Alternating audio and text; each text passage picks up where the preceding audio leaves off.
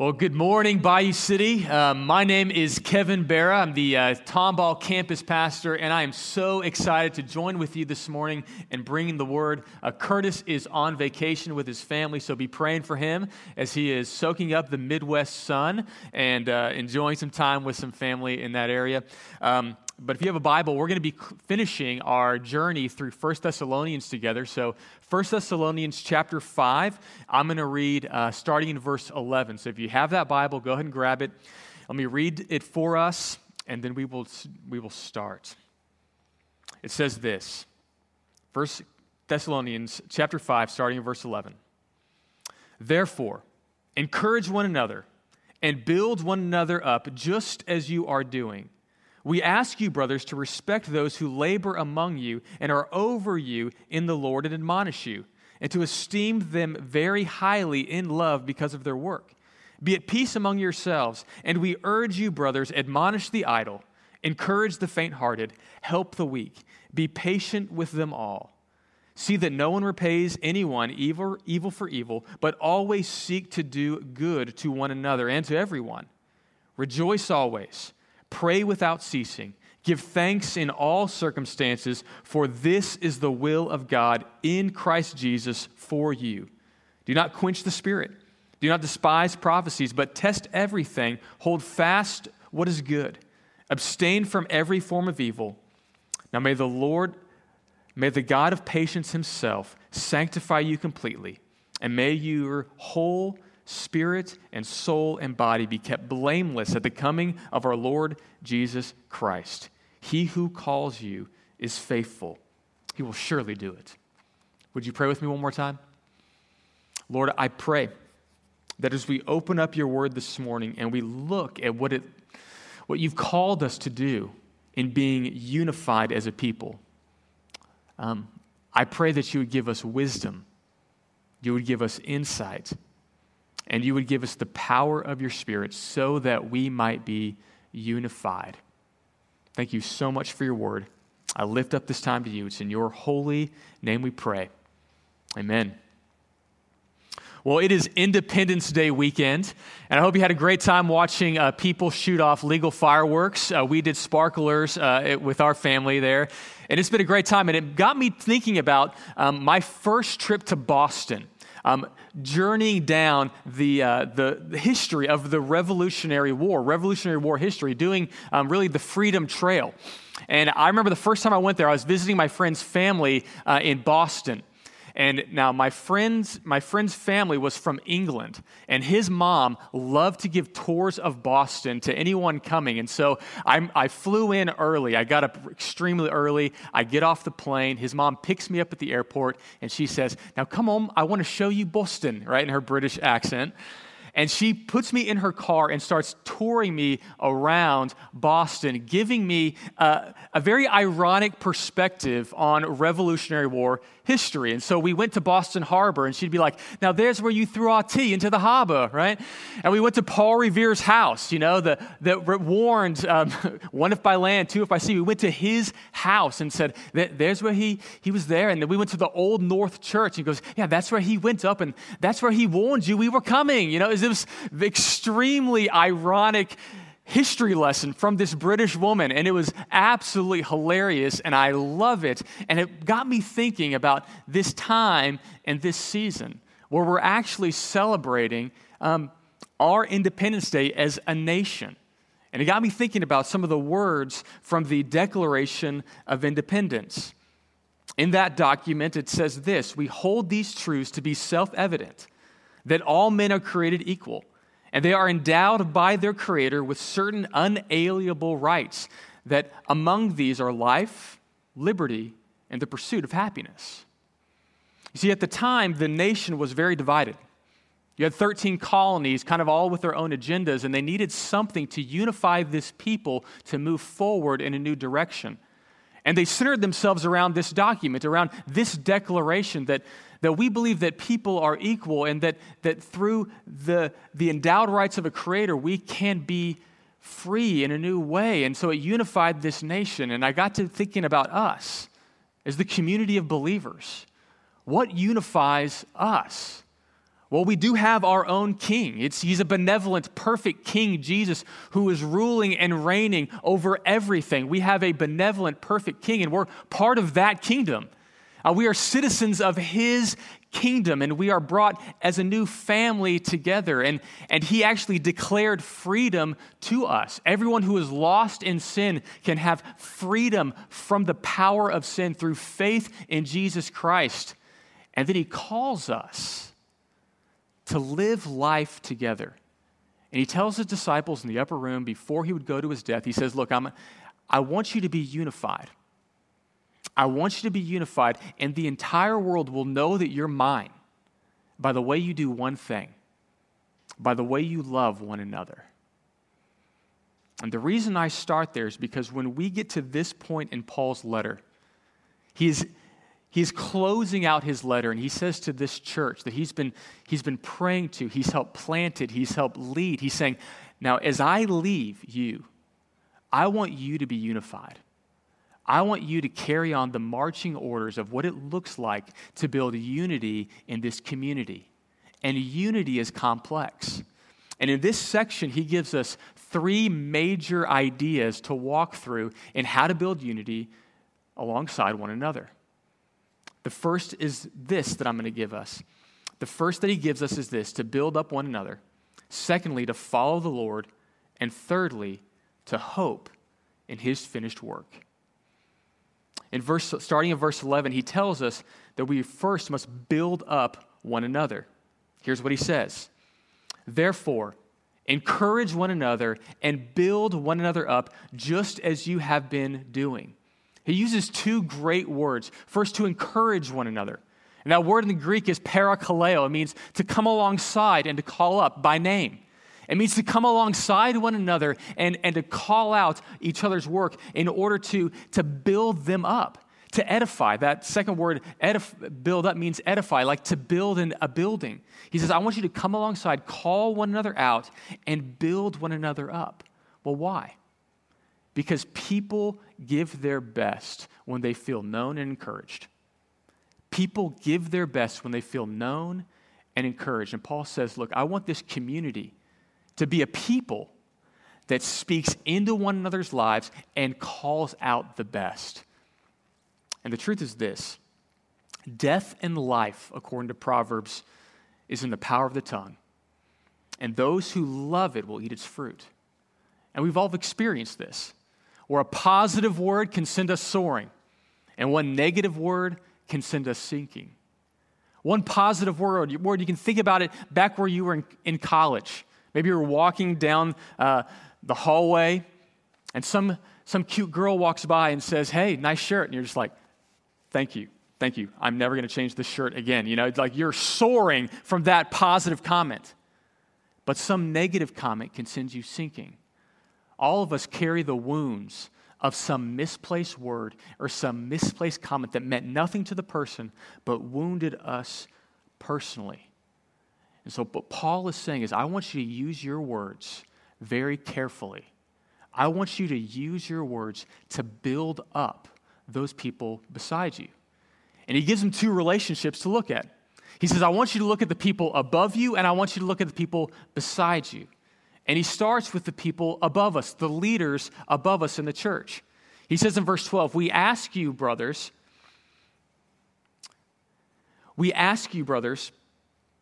to respect those who labor among you and are over you in the Lord and admonish you, and to esteem them very highly in love. But what's interesting is that Paul doesn't lay out pastors and elders with this statement. He doesn't say, go to the pastors and elders and honor their work. And there's a couple of reasons for that. This is a young church. And it's possible that elders and pastors were not established as leaders in this church. And so what Paul is saying is, I want you to look at the people in the community that are doing 2 things in particular. They're working hard and they're teaching. I want you to look at the people beside you that are working hard and that are laboring to teach you, and I want you to do 2 things. I want you to recognize their work, and I want you to honor their contribution. I want you to look at the people caring for you and recognize their work and honor their contribution. We've been in a tough season right now in Bayou City, and that we love the fact that through technology that we can worship together, but the challenge with that is that it can become difficult to recognize the work of the church alongside of you. But I just want to let you know that in order to pull this thing off right here, this moment, it requires a ton of work. There's people working behind the camera. There's people working in the sound. There's an amazing worship band that is leading us in worship. There's pastors and leaders praying for this moment. There's elders that lead this church. Midweek, there are community group leaders that are leading groups on Zoom. See, this entire church, even though we are having to meet with separation and social distance, there's a lot of people working hard to serve you in order for this whole thing to happen. And honestly, as a community, it can sometimes become difficult to see it and to celebrate it. So Paul is saying, look, I want you to look at those people working hard, and I want you to see their contribution, and I want you to esteem them highly. He actually uses an interesting word in the Greek. He basically slams three words together where he says, I want you to super honor those people. I want you to highly honor these people that are working hard among you.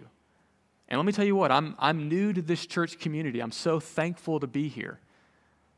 And because I'm the new guy, I actually wanted to just look in as the new guy at what this church is doing and give you some things to celebrate. And if we need anything in this crisis at this time, we actually need some things to celebrate. And so I asked one of our pastors to send me some stats for us. And so for those of you that like stats, you'll love this. The things that we have done as a church right now that obviously, honestly, many of you have been a part of, are this. First, we have been helping the vulnerable in and around the Houston area. One of the ways that we've been doing that is through mask distribution. Together as a community, we have helped distribute 13,172 masks to vulnerable communities around the Houston area. If you are at your home, now is the time to start clapping and cheering about what our church gets to be a part of. 13,172 masks. There have been 15,000 meal donations. 15,000 meal donations. This is what your church is helping to do. We've also been helping healthcare professionals. We have done 4,114 masks and caps. We have done 1,200 care packages, 807 meals to the healthcare professionals, and 72 of those that have been adopted. We have, as a community in this crisis, leaned in. And let me tell you, that is worth celebrating. And I'm not trying to pump the wind behind Bayou City. I'm trying to say, look at what the Lord is doing in the midst of this community. The leadership of this church has created a space where we are caring for one another. And let me tell you what, it is worth celebrating. It is worth honoring those people that are working hard to help you and to help this community. But even beyond that, I just want you to think about it a moment. That there are many moments in life when you are under authority.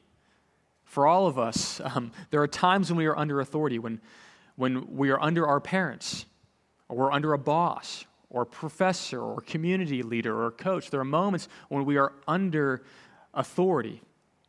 You're a citizen. You're an employee. You're an organizational leader. You're a son. You're a daughter. You're a niece or a nephew. And I want you to think about your word count for a moment. In those moments when you are under the authority of others, what's your natural response? And I think if you're honest with yourself, you're like most of our community, where we like to point out problems more than we celebrate contributions. And Paul is in this moment saying, I want you to look at those people laboring alongside of you, above you, and I want you to honor their contribution. I want you to use your words carefully. I'm going to brag on my daughter for a moment. A little while ago, I have 4 amazing kids, a 10-year-old daughter, a 8-year-old son, a 6-year-old son, and a 4-year-old daughter. And my oldest daughter, one moment we were driving, and the kids had actually been crazy that day. If you can imagine 4 kids going crazy, that was my family. They were going absolutely insane. And my daughter said this to me. She goes, Daddy, how come you're so patient with us? And immediately I thought to myself, I have deceived my daughter. Like, that's what came to mind. And then I go, baby, what do you mean? She goes, we've been nuts. She owned it. And she's like, but you've been so patient with us and caring for us. And she goes, why? And I said, honestly, sweetie, it's because people above me have been so patient with me. And so I want to be patient with you. And you know what that little comment did for me? It made me want to be a better daddy. Her little positive words spoken into that moment made me want to be a better daddy. What is your word count to the people above you? Proverbs 16:24 says this, gracious words are like a honeycomb, sweetness to the soul and health to the body. We have a responsibility to build up those people above us, but we also have a responsibility to the people beside us. Verse 14 says it this way. It says, we urge you, brothers, admonish the idle, encourage the faint-hearted, help the weak, be patient with them all. See that no one help the weak, be patient with all. See that no one repays evil for evil, but always seek the good. He returns our eyes to the people beside us. And we all have people beside us that actually we need to have encouragement towards. And he gives some interesting words. He says, firstly, I want you to warn the idle or admonish the idle. And it's a really interesting word in Greek.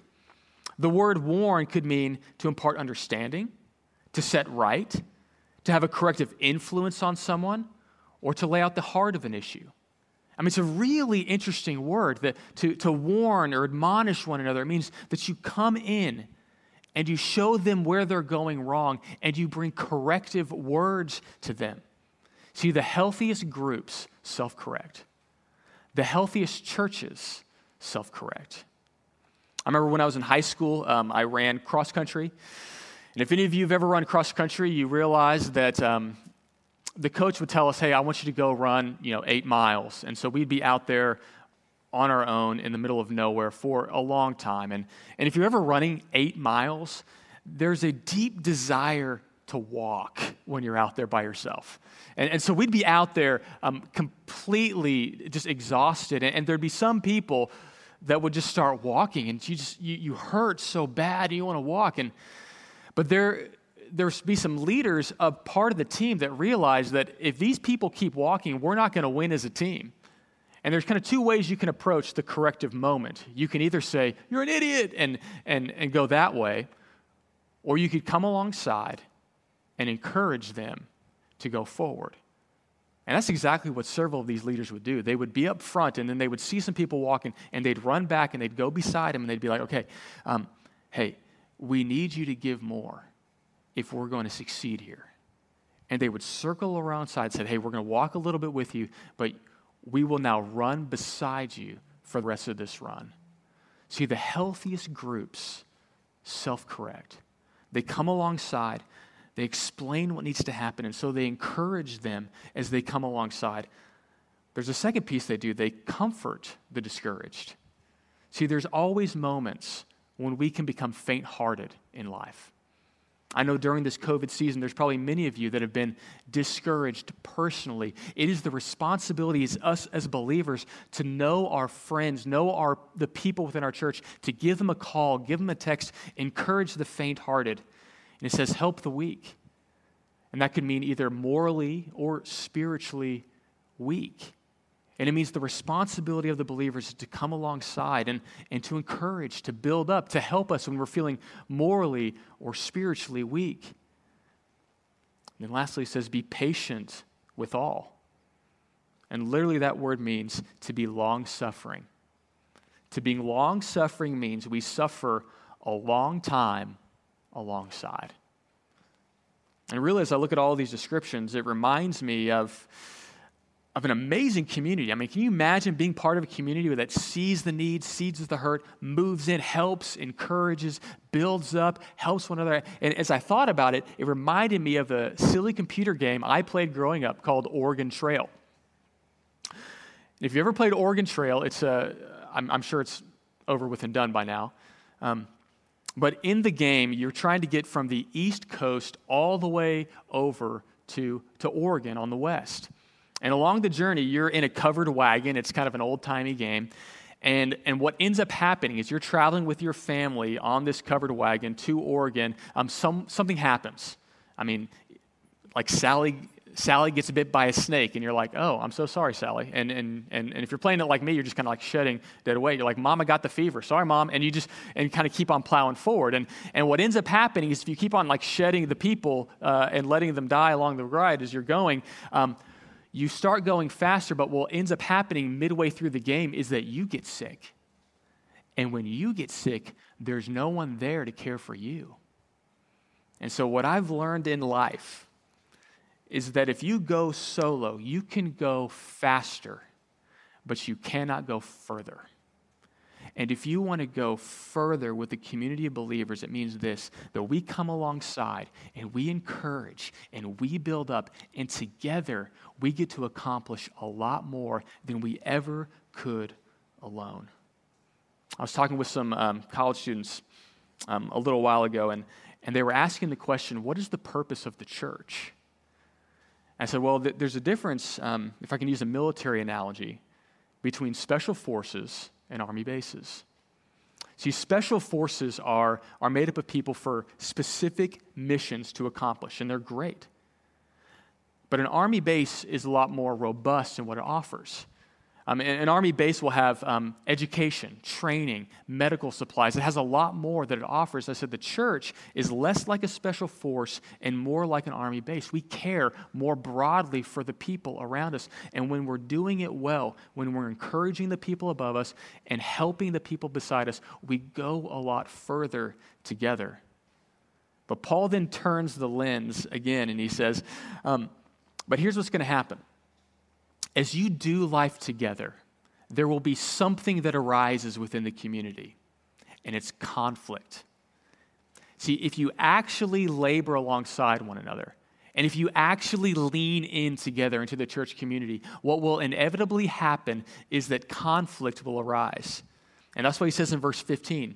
See that no one repays anyone evil for evil, but always seek to do good to anyone, to one another and to everyone. And so here's what's so amazing about this moment in the letter is he says, I'm assuming misunderstandings and hurt feelings. Welcome to church. See, and here's what some of us have experienced. The reason some of us have never experienced conflict within the church is because we've never leaned in deep enough to rub shoulders with one another. But let me just tell you, people of Tomball, I'm so excited to join y'all. But I will disappoint you. And I'm sorry. I will say it on the front end. I'm sorry. I will do my best to meet all of your needs and care for you under the Lord, but I will tell you this, I will disappoint you at some point. Why? Because I'm going to lean in close enough so you really get to know me. And I'm not perfect. And what we need are people that are going to lean in even if it creates conflict. And he says, I want you to lean in, but I don't want anyone to repay evil for evil, and I want you to seek the good. There's an author, Eric Geiger, and he has an amazing way of kind of describing what this could look like. He says, what we need are thick skin and soft hearts. And he kind of goes through different ways that we could interact with one another. He says, you could have a thin skin and a hard heart, but that basically just means you're jaded. If you're thin-skinned and hard-hearted, that means that everything that comes against you hits you deeply and you're wounded quickly. You're jaded. You're expecting something to go wrong. You could also have thick-skinned and a hard heart, and that means you're hard-headed. That means you're a bulldozer, and I'm sure you're a joy to be around. You could also have thin skin and a soft heart, and that means you're always wounded. That means whenever anyone says anything, it hits you deeply and wounds you deeply. And so every comment sticks deeply in your heart. He says, or you can have a thick skin and a soft heart. And that means you're resilient and compassionate. That means if someone says something hurtful, you let it bounce off quickly. You move on quickly. You have a thick skin, but you have a soft heart. That means you move into people and say, well, maybe they're having a bad day. I will lean into this community and I will seek the good. That means you're asking the question in every interaction, What is the highest good? And the reason Paul lays this out for how we should interact with one another in a community is because this is the picture of Christian maturity. See, when I was younger, I assumed that maturity meant independence, meaning freedom from responsibilities.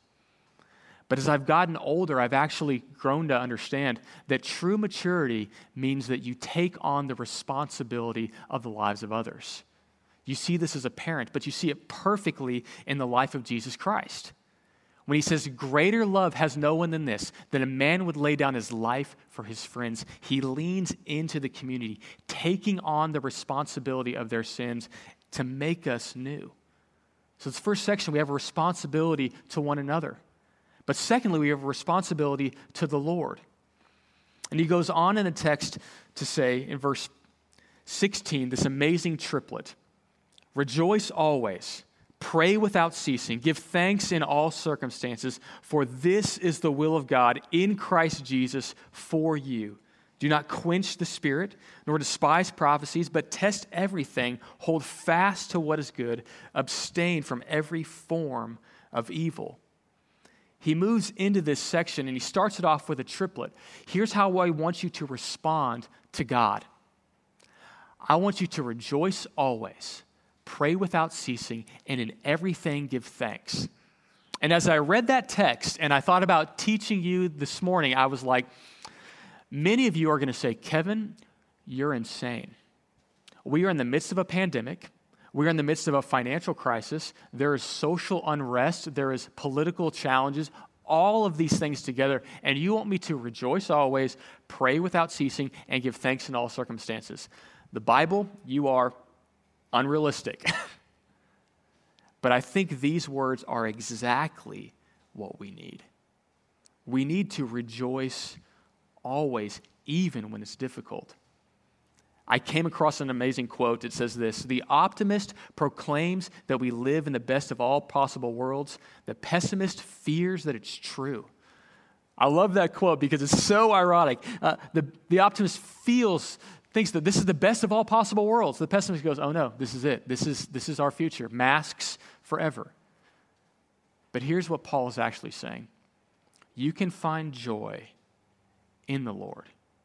See, this triplet shows us the will of God. If you ever wondered, what is the will of God for my life? It says this: to rejoice always, to pray without ceasing, to give thanks in all circumstances. This is God's will in Christ Jesus for you. How can we have joy? It's because we are in Christ.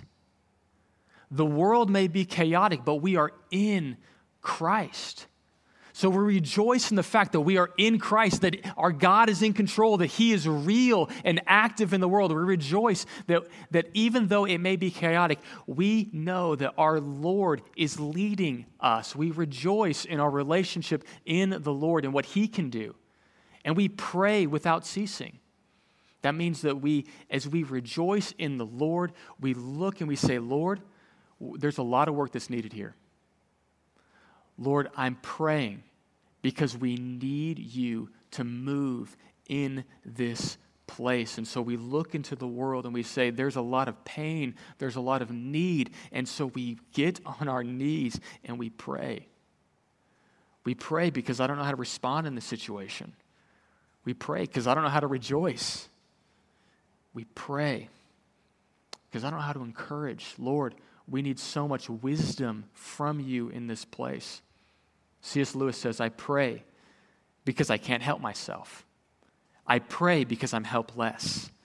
I pray because the need flows out of me all the time, waking and sleeping. It doesn't change God, but it changes me. We get on our knees and we beg God, and He says, and we give thanks in all circumstances. I love that it says in all circumstances, not for all circumstances.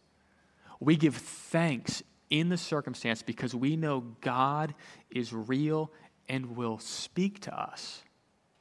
You see, as we get on our knees and we beg the Lord to do something, we believe as a church that the God of the universe still speaks, and He speaks in two primary ways: through His word and through His people.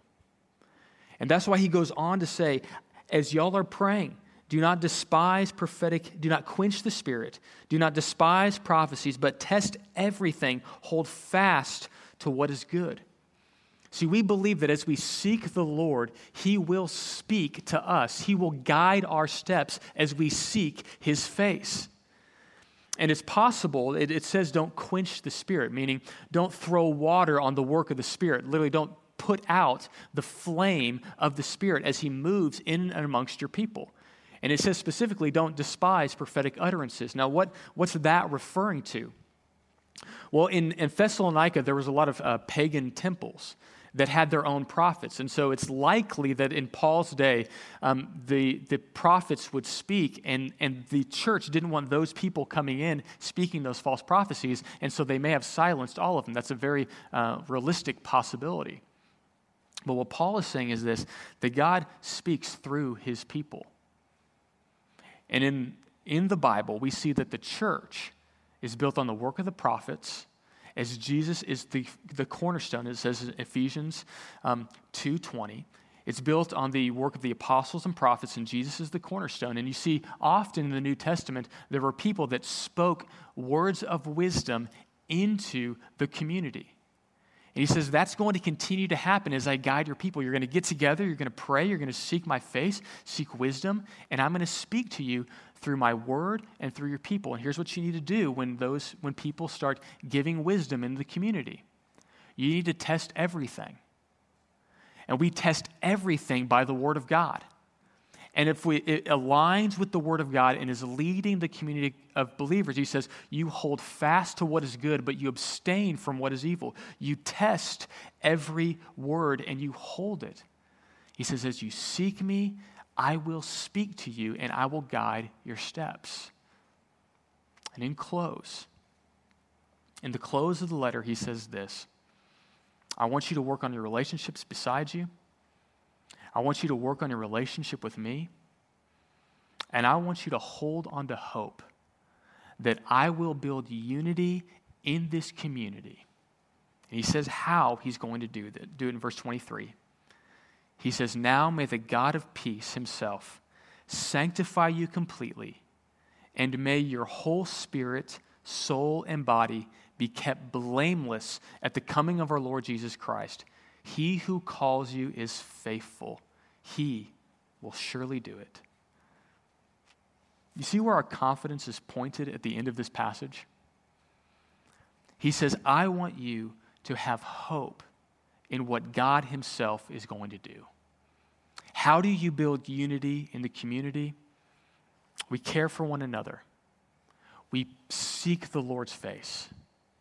And we hope in his finished work. He says, may the Lord sanctify you completely. What does sanctify mean? Well, it means to set apart, to make holy. See, you are saved by grace through faith in Jesus Christ for the forgiveness of your sins, and salvation comes in a moment. But sanctification takes a lifetime. It's a lifetime of God working to regenerate over time your heart. You're regenerated in a moment, but to take out all of the old and to replace it with a new heart that loves him. There is a battle in our hearts that needs to be purified.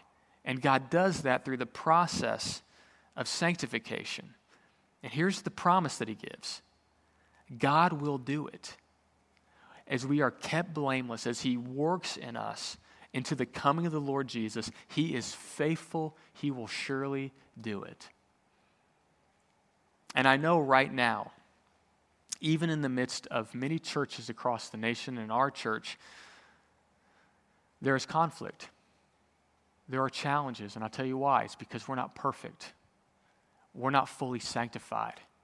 We're not all who we need to be under Christ. But if we lean in to one another, if we seek the Lord's face, he promises he will one day make us perfect as we lean in to him. And the question is this, do you trust his hand? Do you trust his hand to shape your heart into what it needs to be? Do you trust his hand as he is shaping this community into who we need to be. I was a runner back in the day, and I got a knee injury at one point that I just couldn't get fixed. And I went and got MRIs, I went to doctors, and just couldn't find out what the issue was. And eventually, I went to a massage therapist, a guy named Willem. And he lays me up on his table, and he takes his hands, he starts kind of mashing around on my quadricep muscle. And he finds all of these knots, like all up and down my leg, all up and down my IT band and quadricep everywhere. And he says, hey, over time, you've built up a lot of injured tissue in here. He's like, I've got to work it out. And I'm like, okay, Willem, well, what does that mean? He's like, well, it means it's going to hurt. I'm like, well, how bad? He's like, pretty bad. And so over the next month, I would go to him 2 or 3 times a week. He would lay me on his table, and he would just take his elbow and his forearm and just start working over my leg. And I remember laying there on that table. At one point, there's sweat pouring off my body, and it hurt so bad. I couldn't even cry, so I just started laughing. I'm just laughing as he's just driving, and he goes, Kevin, are you okay? And I'm like, I just didn't think it could hurt this bad. But over time, as I trusted in his hand to make me into who I needed to be, eventually I became healthy. You know how God changes us into the community we need to be? It's oftentimes through pain and conflict and disappointment and heartache. But God never wastes a pain. He uses everything to shape his community into the glorious bride of Christ that will welcome him at his return, that will be excited at his return. He uses every pain to shape us into the people he most needs us to be. Do you trust his hand? Well, in closing, I want to give one major application. And it's really the application that Paul gives at the end of this letter. Kevin, what are you calling us to do? Well, I love being part of this community because this community is centered on the Word of God and prayer. This is all about Jesus. This whole church is about Jesus, and we are centered behind the Word of God and prayer. You are part of a praying church. Paul says at the end of this letter, brothers, pray for us. Greet all the brothers with a holy kiss. Talk about that later. I put you under oath before the Lord. Have this letter read to all the brothers. The grace of the Lord Jesus Christ be with you. He says, at the close of this letter, what am I asking you to do? Pray. Pray. As everything has been stirring in our culture, as elders and staff, we've come together and we said, Lord, what are you trying to teach us? There's a lot of pain and challenges that we're all facing. What are you trying to teach us? And we became convinced as a leadership group that the Lord is wanting us to get on our face and pray, to pray without ceasing. And so I'm going to give you a couple opportunities that are coming up. The first is this, that this week we actually want to model and obey the command to pray without ceasing. And so this week, if you can go onto our app, we will give you a prayer point every day this week to be praying for. And so as a community, we want to call us to prayer, that we would be praying for one another and to follow along every week, that we would be praying together. And on July 26th, we are going to do a Zoom call with our entire Bayou City community for the purpose of prayer. And I can't think of a better response to the call of God in this community and in this time, that we as a church would come together and seek his face, that he might change us to be the people that are unified to where he most wants us to go. So I'm excited about those opportunities. I'm excited to see you in those moments. Join with us in praying. Let me close us in prayer now. Lord, thank you for your word. I thank you that you've called us to be a community that celebrates the leaders above us, that cares for the people beside us, a community that knows that you're a God who speaks and will lead us. And Lord, we know we are excited for the day, Jesus, when you return. When you come back and set everything right that has been so deeply broken, we are excited for that moment. But Lord, until that day comes, you've called us to be a people that prays. And so, Lord, over this next week, and Lord, when we get together and pray together, I pray that you would make us into a praying people. Because, God, you are good and we need your guidance, especially in the midst of the global crisis we are facing. So, God, guide us as a community, knit us together, help us speak the truth in love. And I pray that as Jesus prayed, that the world would know that we're his disciples by the way that we love one another. Make us into a holy community. In your name we pray. Amen.